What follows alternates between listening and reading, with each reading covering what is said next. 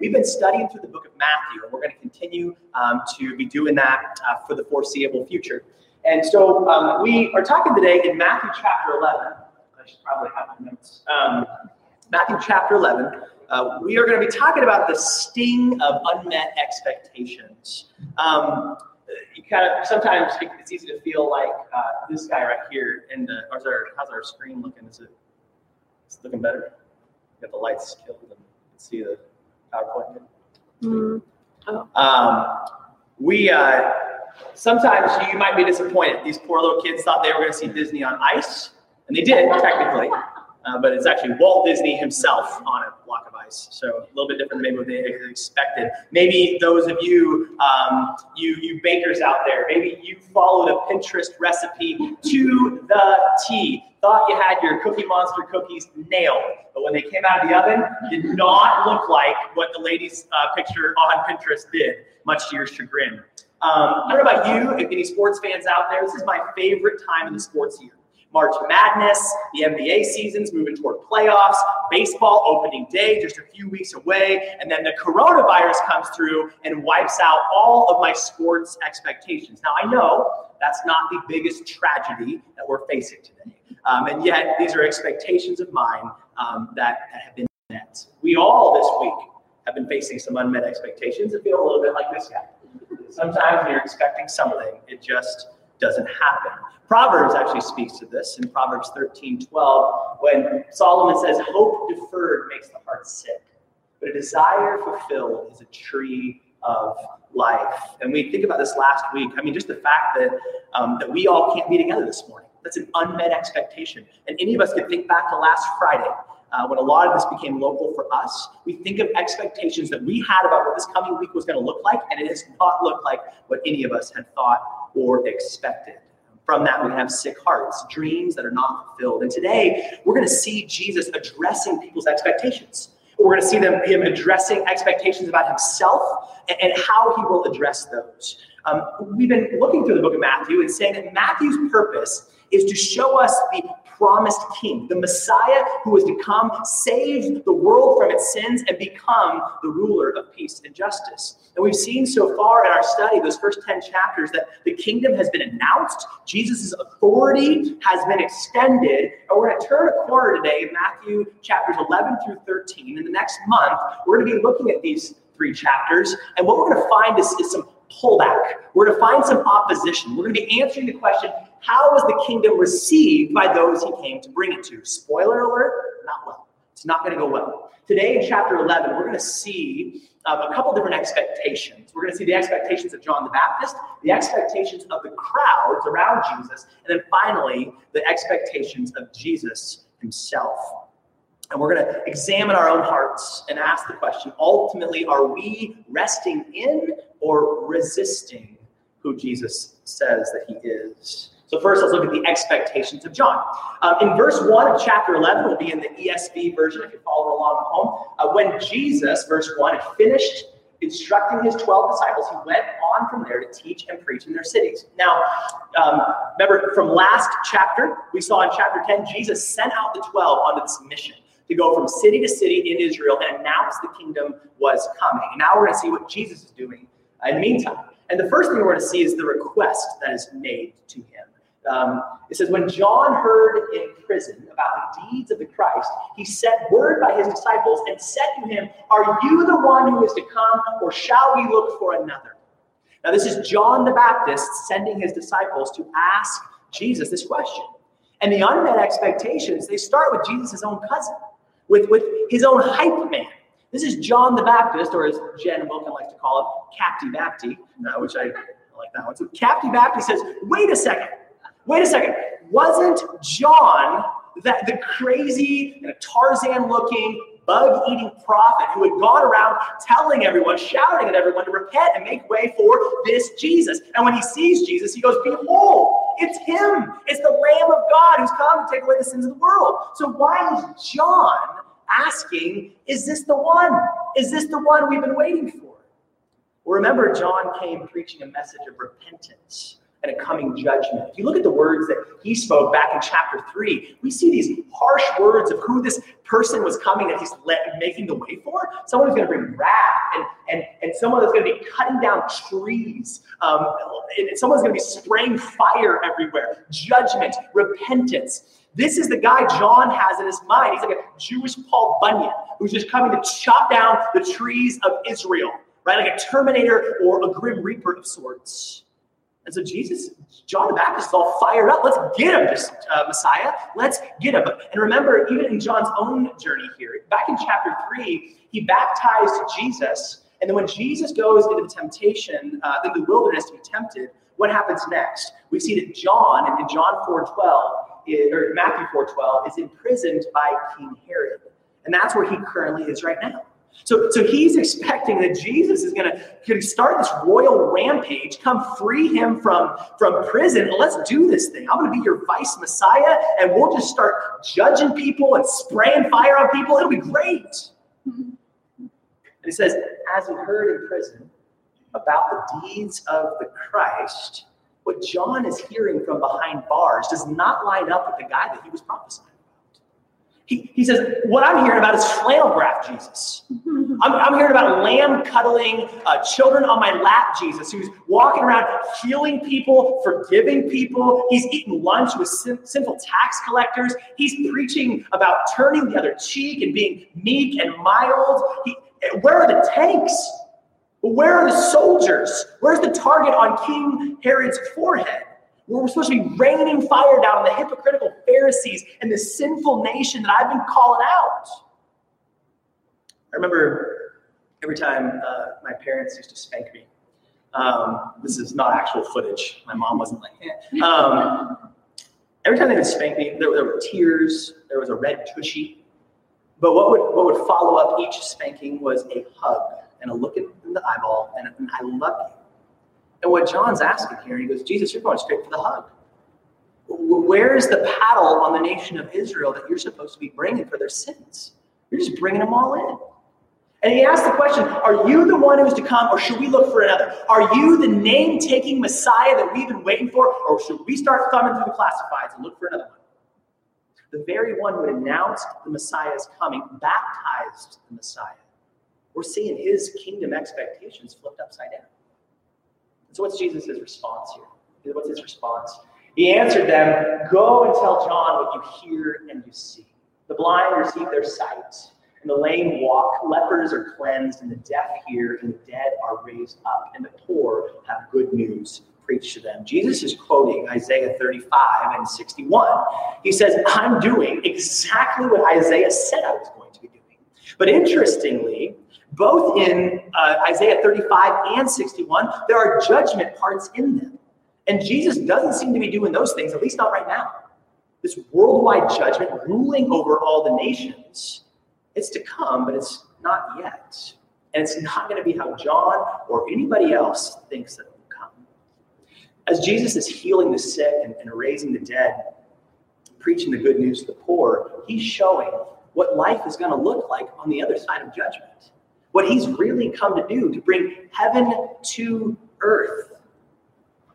And he says, this is what it's going to look like when everything is restored. And man, in light of this last week, with COVID-19 surging throughout the world, what a beautiful day to anticipate. This day that's coming where there will be no disease, where there will be no dying, where there will be no sin, where the lion can lay right next to the lamb, doesn't have to stay 6 feet away. He says, blessed is the one who is not offended by me. Blessed is, this is another beatitude, just like we saw in the Sermon on the Mount. Blessed is the one who hears who I am and sees what I'm doing and isn't offended by it, who understands and believes it. Now, this is a gentle rebuke to John. I'm so glad it's a gentle rebuke because like John, and we admit this week, out of any week, we have doubts sometimes. That we each battle with some unmet expectations that we might have when it comes to Jesus and our reality. And the nature of faith is believing what you don't see. And it's been said that where there's no room for doubt, there's no room for faith. Inherently, what we're called into, there's going to be times when we ask the hard questions. And listen, if you've never wrestled honestly with some of those questions, about, is God actually real? And if so, why does he allow evil in the world? Why does he allow viruses to spread? Is this whole thing true? If we haven't asked those kind of questions when they come to us, I'm not sure that we've been honest with ourselves. I'm not sure that we've examined our faith. It's important to ask the hard questions, but it's equally as important to let God's word answer those questions. So let's see now as Jesus moves from expectations of John to the expectations of the crowds. Expectations of crowds. First of all, we'll see the recognition that he gives to John. It says in verse 7, as they went away, Jesus' disciples, he says, go tell John, fulfilling prophecy here. He began to speak to the crowds concerning John.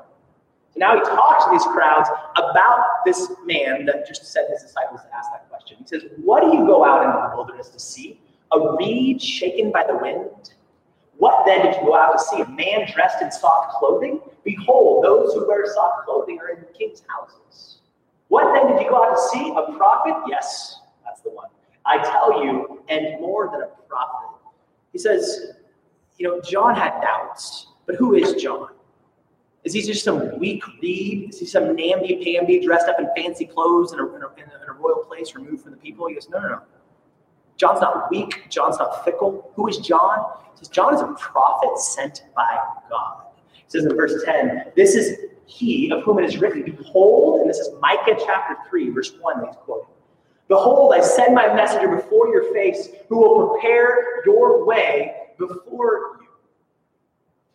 Jesus is saying John's a prophet. And not just a prophet, he's a prophet that the other prophets were talking about. In verse 13, he says, for all the prophets in the law prophesied until John. Remember we said that was another way to say it in the Old Testament. It says all the prophets. John is the last prophet in a line of prophets that were all pointing to the Messiah that was to come. And then he says something interesting. He says in verse 15, he who has ears, let him hear. He who has ears, let him hear. Now, this is a phrase that was used by the Jews whenever they were telling a riddle. Okay? Whenever they wanted somebody to pause and kind of read between the lines, wink, wink. Like, did you hear what I just said? Now, why is Jesus being so mysterious here? Well, John's in prison. Why? Because of Herod, right? What do you think is going to happen if Herod hears of a guy who's out there claiming to be who he currently is, the king of the Jews? He's killing that person, right? And Jesus knows it's not my time to die yet. And so he is not being explicit about who he is and what he's come to do. He's saying, look at what I've done. Look at the prophecies that I'm fulfilling. He answers in a way that doesn't blow his cover. He said, he looks at them and he's like, follow me. Okay, ready? Follow me. If John is who he says he is,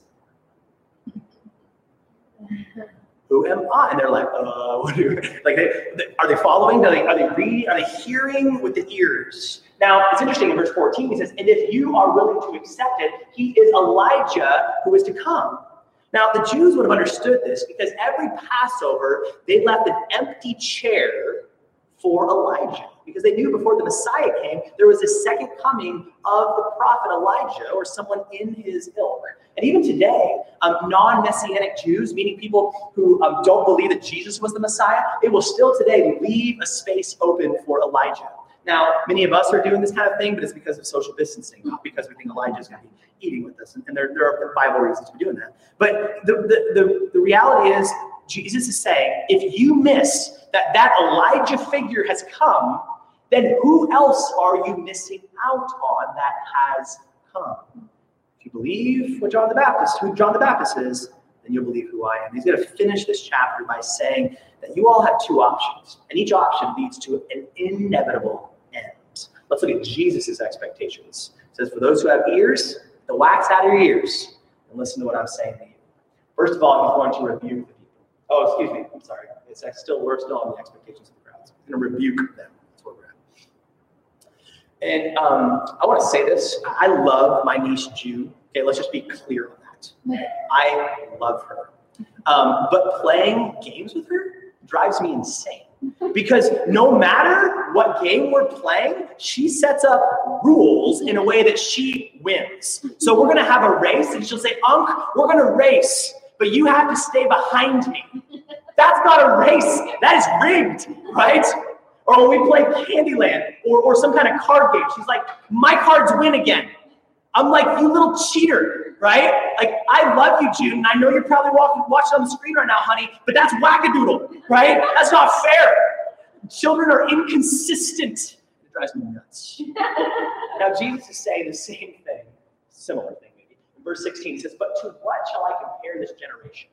It is like children sitting in the marketplaces and calling to their playmates. We played the flute for you and you didn't dance. We sang a dirge and you did not mourn. Your weird games the kids were playing in Israel at the time. But he says, no matter how we play, we can't win. Play the flute, you don't dance. We sing a sad song, you're not mourning. He said, you're arguing inconsistently. You're just trying to get your way. Jesus says, you want us to play by your rules on your terms, meaning your demands, that you'll always win, regardless of how we play the game. And he's going to show us we're sunk if we do and sunk if we don't. Look at verse 18. John came neither eating nor drinking, and they say he is a demon.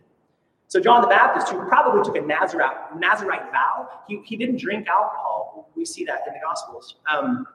But they said of John, he's demon-possessed. Now, when they said that, what do they mean? Well, that means he's a false prophet. Because a prophet was one who was sent by God himself to speak. And he says, you're not from God. You're actually from the other guy. You're a false prophet. But then they said of Jesus, the Son of Man came eating and drinking. And they say, look at him, a glutton and a drunkard, a friend of tax collectors and sinners. They say of Jesus came, he says, I'm the life of the party. I'm drinking with sinners and tax collectors. He says, apparently to drink or not to drink is not the question. And interestingly, according to the Mosaic law, both a false prophet, as they're accusing John of being, and a drunkard, that they're accusing Jesus of being, were both worthy of death. He says, either way, you don't believe who either of us are, and you think that both of us should be put to death. What he's ultimately saying here is you guys have hard hearts. In the words of the philosopher Taylor Swift, haters are going to hate. There's 6, I can't remember how many hates. Actually, technically Notorious B.I.G., who she's kind of ripping that off of. That's another sermon. Actually, probably not another sermon. Jesus is going to finish the chapter now. He's going to finish the chapter by saying, you got 2 options, and they lead to inevitable ends. And let's get T-Swizzle off the screen. Number 3, the expectations of Jesus. The expectations of Jesus. First of all, he's going to speak against those who would resist him. In verse 20, it says, then they began to denounce the cities where most of his mighty works had been done, because they did not repent. They did not repent. Now, he says, you watched my miracles. You heard my message, but you did not respond with repentance. Remember, Jesus and John, their cries to the people as they were announcing the kingdom coming. What was the first thing they said? The first command they gave, repent. Repent, for the kingdom of heaven is at hand. What are they saying? What's he mean by that? Well, the word repent means to change one's mind. Change one's mind. Remember, he just got done telling John and the crowds, you have to line up your expectations of who I am and what I've come to do with God's word himself, with the prophets who have come before me. And what does it mean to repent? What are we supposed to change our mind to? Well, what did Jesus say he came to do? We've heard him say he's the healer of the sick and the forgiver of the sinner.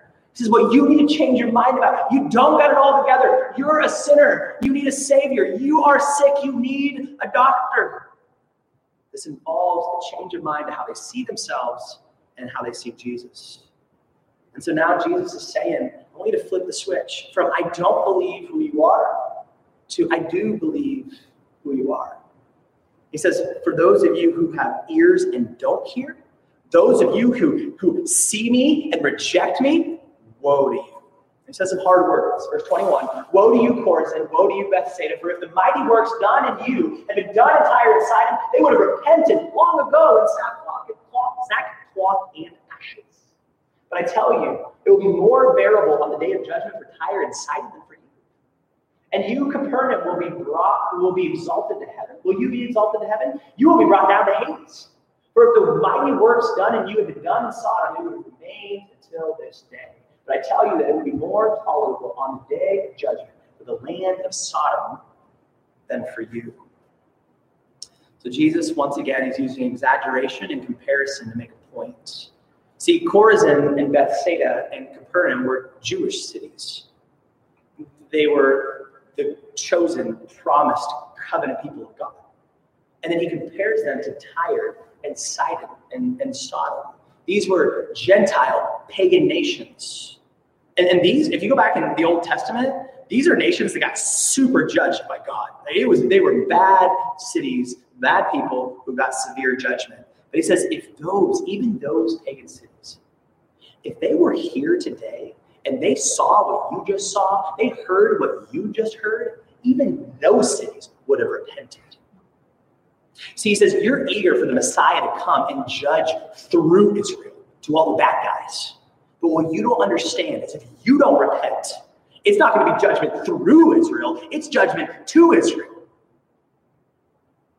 And then I love this. This is just another little, Jesus is sarcastic, which I think justifies my sarcasm. He says, if you, Capernaum, will you be exalted to heaven? This was actually a motto of the people of Capernaum at the time. Kind of like how we say Anchorage is the city of lights or Virginia is for lovers. It was something along the lines of like Capernaum, going to be exalted to heaven or whatever it is. And he goes, you think you're going to be exalted to heaven? He goes, no, you're going to be brought down to Hades. You think you're going up? You're going down to hell. And Jesus is so cool. I love him. He's amazing. Capernaum is also where Jesus grew up. This is the area he grew up. So think about this. He's raining down these judgments on those people. This is his family. These are his friends. This is his barber. This is his preschool rabbi. This is me coming to my hometown of Soldotna and saying, woe to you, Miss Becky. Right? That was a preschool teacher. Woe to you, Kelly Griebel. I don't know who's the most famous Soldotna person that we know of. Nothing against Kelly. She's great. We all need Jesus playing field. Yikes. This isn't Jesus being cranky or hate-filled. These are people that he loves. This is a shout of desperation. This is a last-ditch effort to say, see me, hear me, and believe what I'm saying, or else there will be judgment. The cities are being warned of judgment. Why? Because they did not repent. They're not flicking the light switch. They've seen the miracles. They've heard the message, but they're rejecting it. And this lack of repentance is an unwillingness to change a mind of who Jesus is and how we are to respond. He says that you're plugging your ears, you're hardening your heart to me. And for those who will resist me, woe to you. This is not going to end well. And so this morning, we need to examine our own hearts and heed this warning and consider the ways that we lack repentance. I think about, what's an area in your life where you are unwilling to change your mind? Where you're right and everyone else is wrong? Say that out loud again. Maybe an area where you've been justifying your sin. In other words, you're saying things like, well, it's not that bad. I've got it under control. Yeah, but you should see him or her. What are some areas, our blind spots? We can't see. It's why we need people in our lives. Whereas an area where we're unwilling to repent, or unwilling to confess that to somebody else. We're trying to hide it, trying to cover it up. And Jesus says, man, Sodom is better off than you. We today have a revelation from God about who Jesus is in our New Testament, printed out in hundreds of versions for us. We have access to God's revelation unlike anybody else in human history. He says, but the question is, how do you respond to it? Woe to you who don't repent, who resist. But then, don't worry, it does end on a good note. There's rest available for those who will repent. I've known my dad for a long time. I think I've been his son since about the time I was born. And as his son, I know him in ways that nobody else does, right? Now someone else could become a Theodore Scott major. They could study him. They could be a scholar, learn all the things about him. Kind of a weird major for a college student, kind of a narrow demographic, but whatever. But they could never know him the way I know him, right? Why? Because they're not his son. They don't have that kind of relationship. Growing up with little mustache kisses that tickle. We're over that now. We don't do that anymore. But the warmth of knowing him, but knowing the paddle and the hugs, of knowing a relationship with him as a son to his father. And what Jesus is going to say next is there are some things about a father that only a son can know. Things about a father that only a son can know. At that time, Jesus declared, verse 25, I thank you, Father, Lord of heaven and earth, that you have hidden these things from the wise and understanding and revealed them to little children. Yes, Father, for such was your gracious will. Because all things have been handed over to me by my Father, And no one knows the Son except the Father. And no one knows the Father except the Son. And anyone to whom the Son chooses to reveal to him. Now it's interesting here, he contrasts, he says the wise, and here he means those who think they're wise, the cocky, the one who's wise in their own eyes. And he contrasts them with the child, the one who has that, just like a little kid, just jumps into their father's arms and just trusts that he'll catch them. That just obeys and does whatever they say, right? Like you guys quarantined this last week, your kids are just obeying you, whatever you said, it's just magical, right? It's amazing. Who needs school? What he says is you've hidden these things from the wise. No, we can't climb to him, to God. No. If we're going to ever know a relationship with the Father, he says, thank you that you've revealed them. Your gracious role is to reveal these things to little children. God, in his grace, is not just an amazing God. He's a God who loved us enough to tell us about who he is. He revealed himself in creation. He revealed himself through his written word. That's why we do study and learn, but only what he's revealed to us. And ultimately, his greatest revelation of himself was with skin and bones, Jesus Christ himself, the living word of God. He says, I'm standing right in front of you. The only way you can truly know the Father, he says, the only way you can truly know the Father is through me. And here's the cool thing. Here's the thing the Son knows about the Father that he wants us to know. He says, come to me. Come to me. The beautiful thing is he invites us into this intimate relationship with the Father, the same kind of father-child relationship that he has with the Father. He says, I want to make that available to you as well. That's why I'm here. Now at the time, a rabbi and his disciple, or maybe we would say today a teacher and his student, although different kind of context. When a disciple would follow the rabbi, they call it taking on their yoke. We're not talking Y-O-L-K. We're not talking eggs. We're talking about an oxen and the yoke that they would have on them as they plowed. And what he would say is when they took on this yoke, they would be following this teacher. Now, the Pharisees and the scribes were sort of the teachers of the day. And what they would do, in the law of Moses, the Old Testament covenant with God and his people, there were 613 commands that we saw written. And what they would do is they would add hundreds of rules on top of them, as though 613 wasn't enough. It was their interpretation of the rules.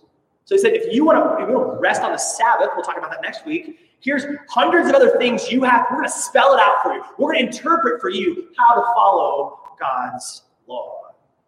And what had come of this was it became a crushing burden for people.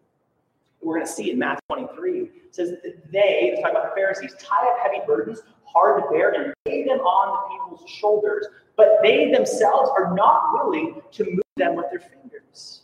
So they added all these burdens, crushing weight upon them, but they didn't do anything to help them out. See, these Pharisees were actually putting up obstacles between the people and their God. They were making it hard or impossible for people to access him. They said, you want to go to God? You come through us. We'll tell you what it looks like. And this was exhausting for the people. This was discouraging for the people. Now, when a wise farmer would plow the fields, and he knew he had a new ox he's got to break in to train.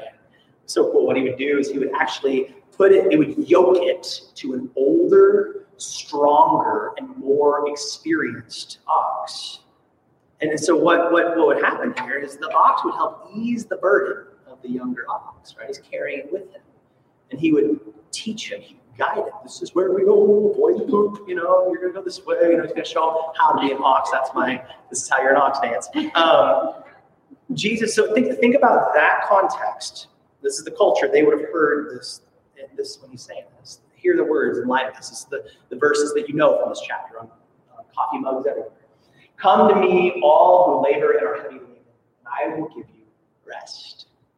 Take my yoke upon you, and learn from me, for I am gentle and lowly in heart, and you will find rest for your souls. For my yoke is easy, and my burden is light. Jesus says, unlike those Pharisees who want to increase your burden and put down obstacles to the Father, he says, I've come to take that burden off your back, to carry that load for you, and to teach you, to guide you in the way that you're supposed to go into relationship with the Father. Intimate access only available to me. Now, the yoke means work, right? He's not saying it won't be work. We've been reading his words in Matthew. The cost of following Jesus, it's not an easy path. It's not a broad path. It's going to cost you everything. But he says here, my grace will never demand from you what I won't do through you. That's the difference. That I've actually freed you.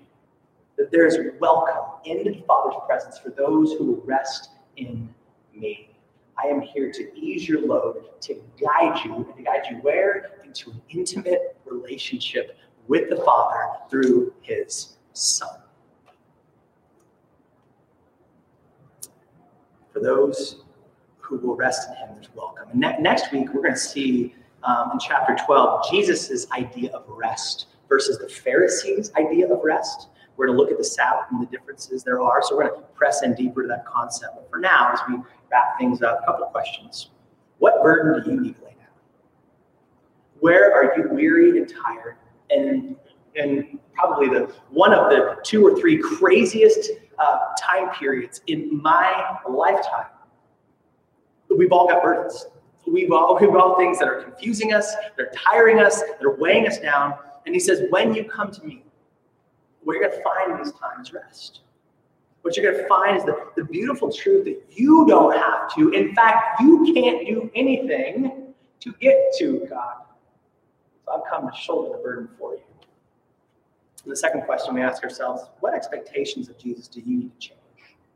What expectations do you need to change? See, some of us only see the good parts. We like to read through the Bible and read about God's grace and God's kindness, and they are there. But we ignore the parts where we're called to repent, where the judgment of God against sin because of his holiness is real and blazing. And so we just say, well, God's just kind of here to love everybody. We woo him with the hug without the paddle. And then some of us, we go the other way, and all we feel is the paddle. And we walk around afraid, terrified that anything we do, God's going to throw a lightning bolt at us and take us out. And we don't understand that he's actually said, no, there is no sin that's too much of an obstacle between you and I. And often what we do is usually, or some of us I should say, we like to think of grace for ourselves and judgment for other people. Like we love to think, oh man, God will forgive that, right? It's not, he's a God of love. And then somebody else, get him, God, right? Like zap him, kill him. Like we kind of a double standard, I call it. But the beautiful truth we see here is for those who will repent, for those who will change their minds about their own sin and their Savior, what he says is change your expectations. Cookie to the bad cookies. For those who will repent, he says there is no paddle. There's just a hug. There is no punishment for your sin. Now you say, well, wait a second, how's that fair? If he's a God of wrath, if he's a God who has to punish every sin, how in the world can he dole out these hugs without the paddle?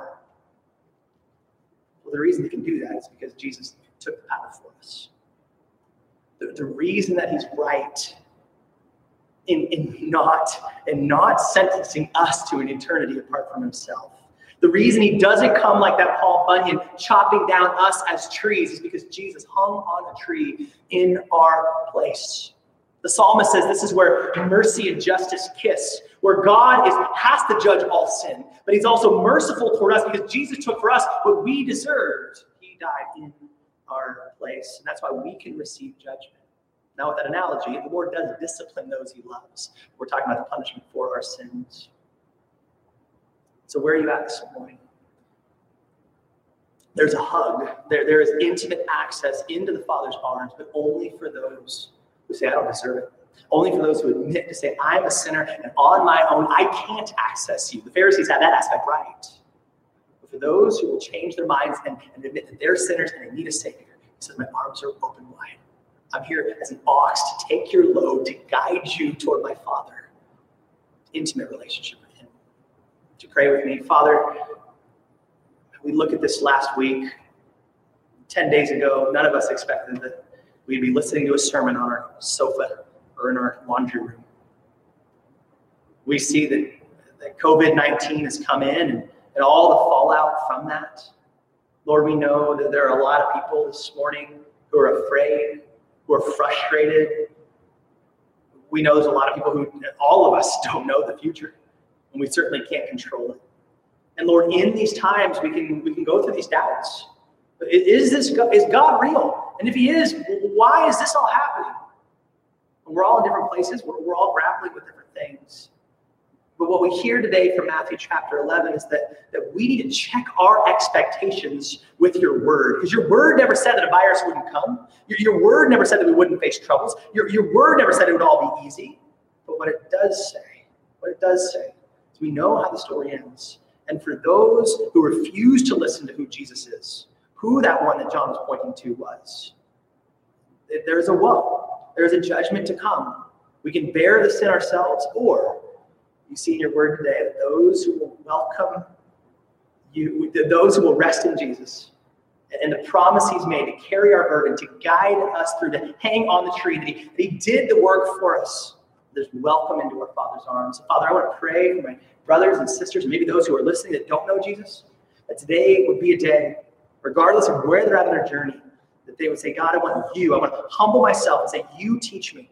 You point out in me what needs to change, what I need to bring to you, what burdens, whether it's my sin or external sufferings that I'm going through, or the confusion about the future here. We lay those at your feet, knowing we have a gentle and lowly Savior, as Jesus said about himself, one who's humble and receives us, not with a lightning bolt, but into the open arms of a Father who wants to have a relationship with us. You didn't promise that we wouldn't go through hard things, but you did say, though we walk through the valley of the shadow of death, you're there with us to take our burden, to lead us and guide us for your name's sake. We pray these things in your Son's beautiful name. Amen. A couple things before we close down here. I've been thinking about this last week or so, and everything's rapidly changing for all of us. And I wanted to speak for a moment about the spirit of generosity, of what it looks like in this time to be the kind of people that God has called us to be. And a couple of things. First of all, as a church, as followers of Jesus, we are trusting him to protect us. We're trusting him to provide for all of our needs. And right now, from many standpoints, health, finance, security, none of us know what this has looked like going forward. The second thing we know is that everyone's hurting. That there's no one that's listening to this that hasn't been affected in one way or another already. We're just the early stages of this. We don't know where it's going. And so what I want to invite us into is a generosity. The reason we can be generous to others is because God has been generous to us. As we believe that he has met all our needs, we're not free to meet the needs of others. And so I just want to challenge us as a church body to be salt and light this time, to be generous with your neighbors, those who are hurting around you, those who need childcare or just need a phone call. This is a time to press into community, even if it looks a little bit different than a physical gathering. It's also time to be generous with our community. Think about, we've heard many things on social media about supporting your local businesses. Order out today. There's some good restaurants here. We'll argue with Robbie about which ones those are, but encourage you about different ways that we can help be a part of stimulating our economy and loving people around us. And I also want to say that you all have been so generous this last couple years, that God has blessed us in many ways, and one of those has been financial. But as we know, to the church, just like everywhere else, this is going to be a new season. And we don't have people in the building gathering together. We're not taking an offering, right? I'm not about to say the ushers can come forward and all of a sudden Chuck Anderson and Doug Nightingale are going to pop up on either side of your couch, right? That's not going to happen. But we do, in this time, we still have a staff to support. This for many are full-time or part-time incomes. We have missionaries. We have 12 missionaries and organizations that we are supporting right now on a monthly basis. We also have bills to pay. There'll be a few less lights on throughout the week, but there are still financial needs of the church. And so I want to invite you out of that spirit of generosity. We're not operating out of fear. We trust the Lord to provide. We want to give you that opportunity. If you go to the church website, you can see there's a tab called Give. And under that tab, you can see that there are a couple of options that you have online. You go down to the bottom there. You can either give by credit card or put an automatic bank transfer in. And the other thing that you're going to see is you can give, automatically it'll go to the general fund, which is just kind of the general regular offering. It just goes to support the church in general, and our missionaries all trickles down. But if you also, if the Lord's laying on your heart to give to a certain missionary or another certain area, on that drop-down menu, there are options. You can just tell them what you want to do. You can also set up recurring giving. So if you want to say on a monthly basis, we just want to automatically give to that, then you can do so.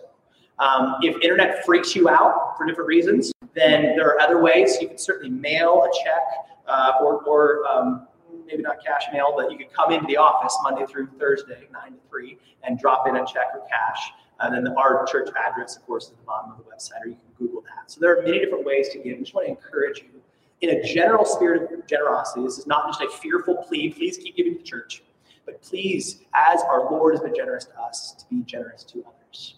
Also want to encourage you, now that we're done, as Ryan mentioned during the announcements, we're putting together some resources for you. As always, in the church bulletin, we have the sermon notes where you can follow in blanks. And then this week, we're calling them questions for the quarantined. And you can follow along. I would urge you right after this sermon, maybe at lunch. Isn't this how your lunch always looks? Is everybody just kind of laughing and passing things politely? That you can have a conversation to prayerfully discuss what we've just talked about in this passage. We also have printouts, coloring sheets, and different activities for the kids to be able to follow along with as well. This coming week, the staff is going to continue to talk about some various ways that we can be engaging our body. We are still called to be salt and light. The mission of the church has not changed. And so we're going to be looking at how we lead and guide in that. The elders will be discussing, the staff will be discussing, deacons. What does it look like both to provide content throughout the week, like here with the sermon, but I think even more important than that in this time, it's not content, but community. So how do we have some creative outlets to be able to continue to be a gospel-centered community gathering together? I think we'll have to get creative with that. How do we gather together and continue to reproduce disciples of Jesus? We love you guys. We're glad that you're with us this morning. Go in the grace of God. Let me close this in a prayer and then we'll be done. Father, we thank you. We thank you that in this crazy time that you are still on the throne, that Jesus is still the King, that we can still trust you. We thank you that you welcomed us into your presence through that Son. You've given us everything we need for life and godliness. And out of that overflow of the fullness of Christ, may we freely, generously, out of a trusting heart, give this week to those around us with our time, our talents, our treasure, to not fearfully hoard, but freely give because we trust in you. I just want to pray for each of my brothers and sisters listening today. Each of us have individual needs and fears and doubts and frustrations, but each of us would find you sufficient to meet all those needs. Our burden carrier, our faithful Father. It's in the burden carrying name of Jesus that we pray. Amen. Love you guys.